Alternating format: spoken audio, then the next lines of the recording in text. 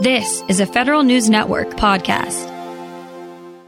The state and commerce departments are both launching strategies to maximize their use of their own data.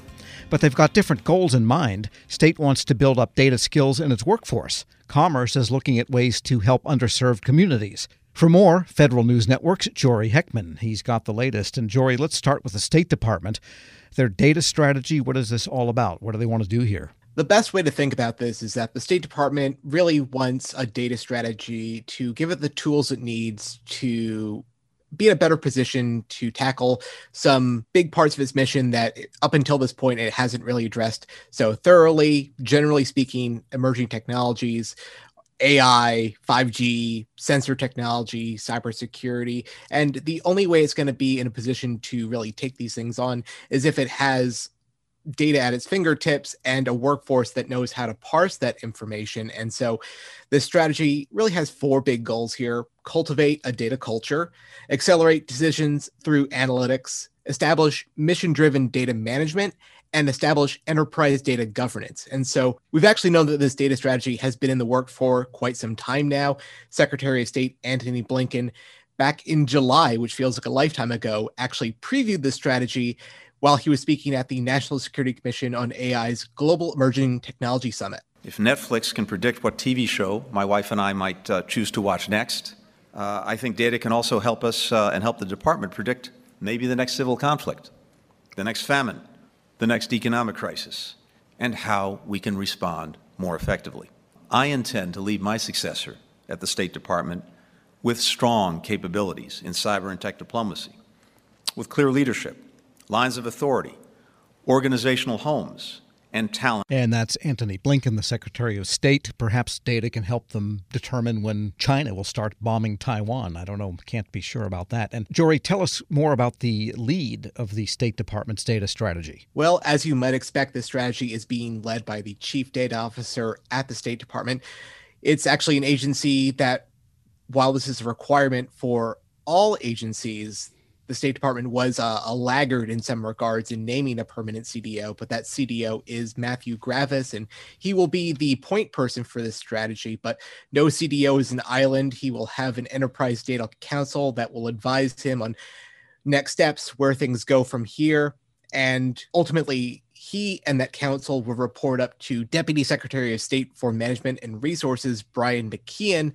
McKeon had a big hand in crafting this strategy, and he was walking through some of the workforce components of the strategy, making sure that upskilling is a priority and making sure that the agency is able to hire for these in-demand skills. We're speaking with Federal News Network's Jory Heckman, and let's move over to the Commerce Department. What's the goal there for their data strategy? And tell us more about that strategy. Yeah, a really different way of looking at the same issue here. The Commerce Department, a lot of its components are really data and statistically intensive. They have the Census Bureau, they have NOAA, they have people who really know how to work with data. And so that's not really the challenge that they're coming into this with. They're really looking at, okay, we have all of these different components that have pretty different missions. Commerce famously has a mission that goes from the surface of the sun to the bottom of the ocean. And so what are the elements that are common throughout all of that? And so that's really what the data strategy is trying to tackle here. And that one through line that they have identified is equity challenges, making sure that out of this broad portfolio of people that they serve, how can they identify where they're maybe falling behind? And one little note on what they are working on, the Census Bureau is actually working on a toolkit that's focused on correcting sources of bias that are baked into federal data. And if Matthew Gravis is leading the data strategy at the State Department, who do we have running all of this at the Commerce Department? The CDO who's running things at the Commerce Department is Thomas Beach. He's the interim CDO. There's no permanent one named just yet, but he is taking on a lot of the same work here. And he has a Commerce Data Governance Board, which is taking on a lot of the same work here. And they're really a sounding board for data issues across the department. One thing that Beach says that the Commerce Department won't get around to doing, which is going on a lot these days, is he won't build an enterprise data analytics platform for the whole department just because a lot of these tools already exist across Census, across NOAA, across all of these different component agencies. And so it really didn't make a lot of sense for him to fix something that wasn't broken. But he did say that there are some challenges with the workforce here as well. OPM has been working on a data science job description across government for years now, still hasn't finished it. And so that is one problem that makes it hard to hire this in-demand talent across government. And so Beach says that he's generally trying to increase the data literacy of the whole department. We're not looking at everyone becoming a data scientist. That's not what we're doing. But everyone can use evidence for decision making at any level of their job. Well, my point here is in government, we have to get it right. But in what I hear is that if we can advocate for government to adopt and create more competencies in positions, then we can execute on this, right? Right now, data skills is sort of something you do to get things done, but it's not really part of the core competency. And I just want to say that because in the private sector, it's a much different ballgame. And that's Mr. Beach, who is the Chief Data Officer of the Commerce Department. And Jory, you said they're not looking to build an overarching single platform to do all of the analytics on all of the statistical agencies that are encompassed by the Commerce Department. But do you think they're thinking of ways that maybe some sets of NOAA data, for example, could relate to some sets of census data? For example, climate in this area or that area might affect population and income trends. That is to say, to come up with analyses that perhaps they couldn't do before focusing in this way. Absolutely. I mean, those linkages do need to happen. And the best way for that to happen would be with that Commerce Data Governance Board, having all of the people who know what data they have, those component agencies, being able to have those conversations and say, here's what I have over here at the Census Bureau. Here's what I have over here at NOAA. Plenty of examples there, but they are able to then see where there might be overlap or where there might be good data linkages for them to connect on. And a lot of agencies in trying to implement the Evidence Act, which is what all of this relates to in some senses, program evaluation. And did you get the sense that in talking to these officials and hearing what they're talking about, that a lot of this data will be better applied perhaps than in the past to that crucial government function, which is program analysis, program oversight, program evaluation, not so much to justify funding for a program, but to maybe have better decision-making about a particular program and ways to improve it? Definitely. I mean, the problem has never been that the federal government doesn't collect enough data. It has treasure troves of it, petabytes and terabytes of information. But the question is, whether it's any good data, if they can make any insights about it. And so that's a big part of CDOs, to have those data-driven insights, have evidence be in the driver's seat, really, of policy decisions. And so this is all linked up together here.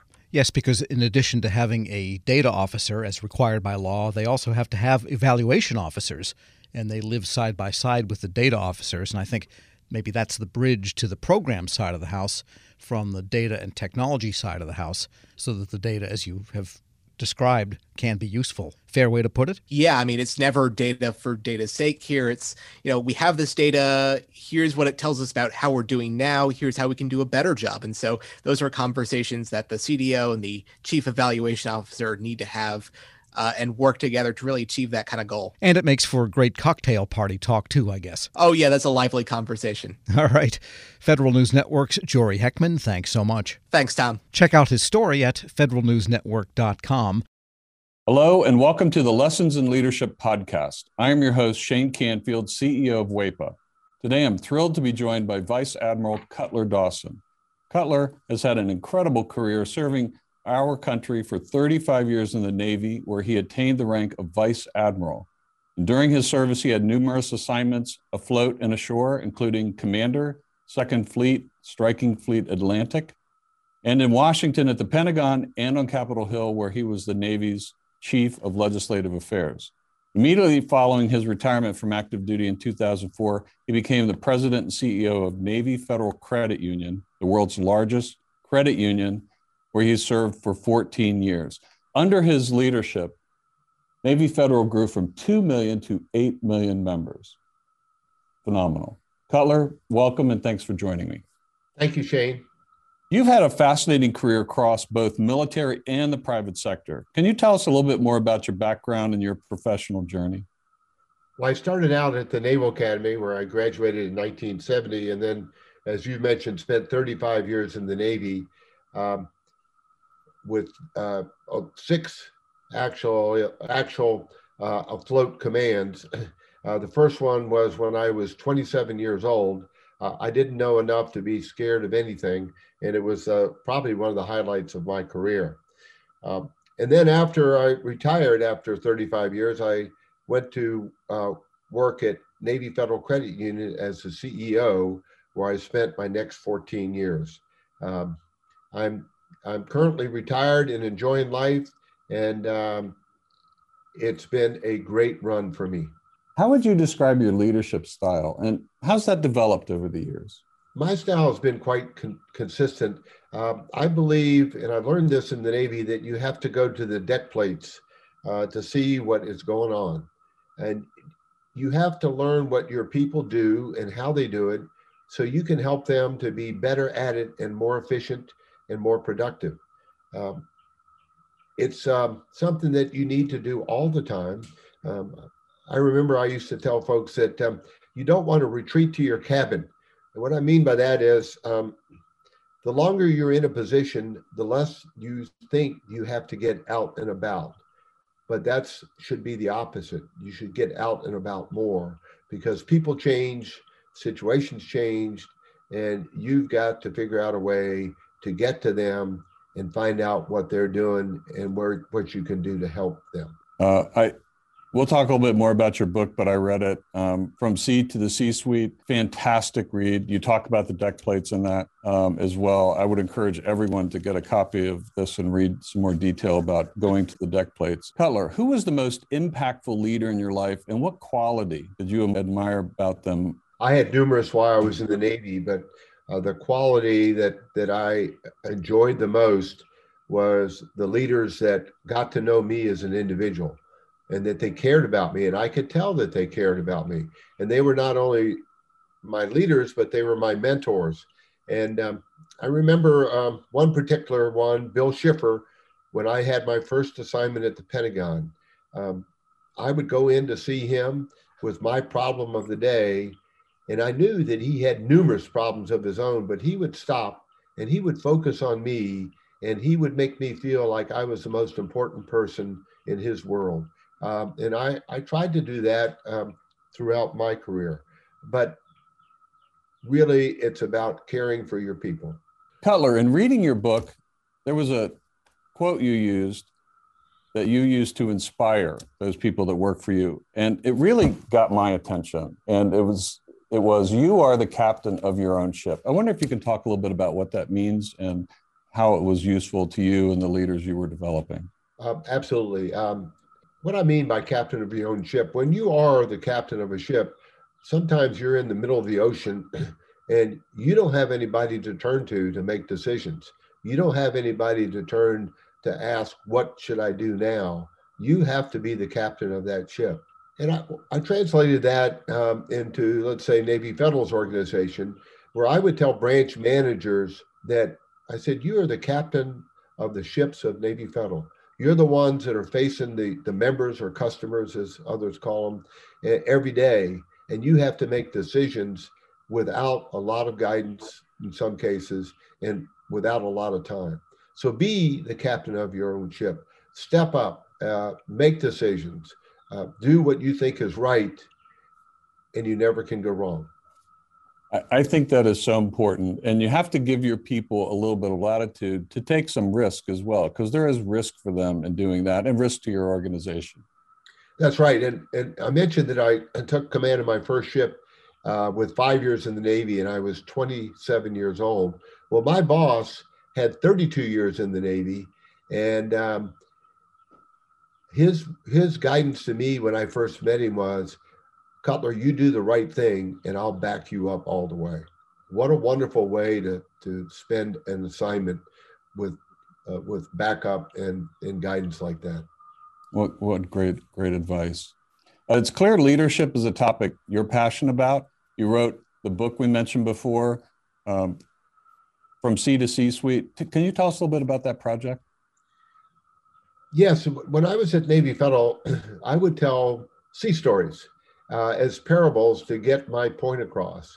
And folks would tell me, Cutler, we like your stories. It gives us a picture of what you're trying to tell us. Now, what else are they going to say? They work for me, but I took it as a compliment, and it was. And my wife encouraged me to write a book, and I needed a co-author to help me.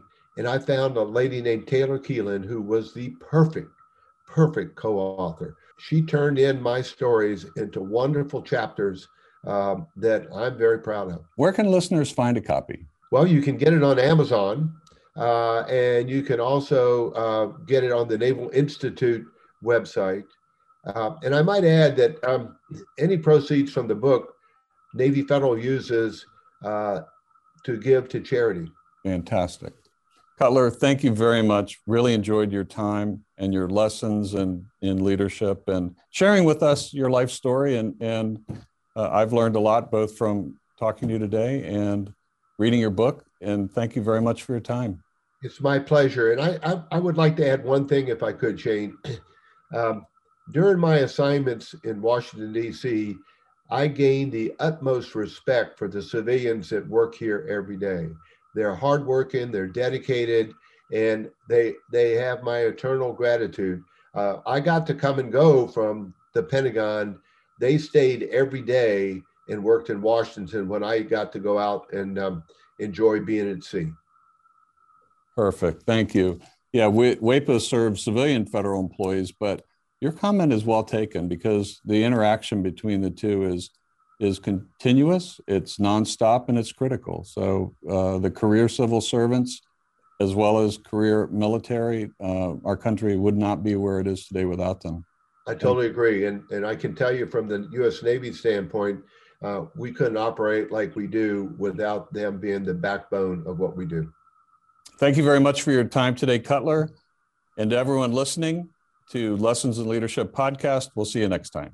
Helping your employees learn new cloud skills helps your business become more agile, more resilient, and more secure. Not helping employees learn new cloud skills causes your business to become less agile, less resilient, less secure, less innovative, less profitable, and, well, ultimately less of a business. Don't become less of a business. Try Pluralsight and get your employees everything they need to learn new cloud skills. Learn more at pluralsight.com/vision. This episode is brought to you by Zelle. Whenever you're sending money through an app or online, it's important to do it safely. Here are a few helpful tips. First, always make sure you know and trust the person you are sending money to. Second, confirm you have entered their contact details correctly. And finally, if you don't trust the person or your recipient is rushing you to send money right away, think twice before sending money through an app or online.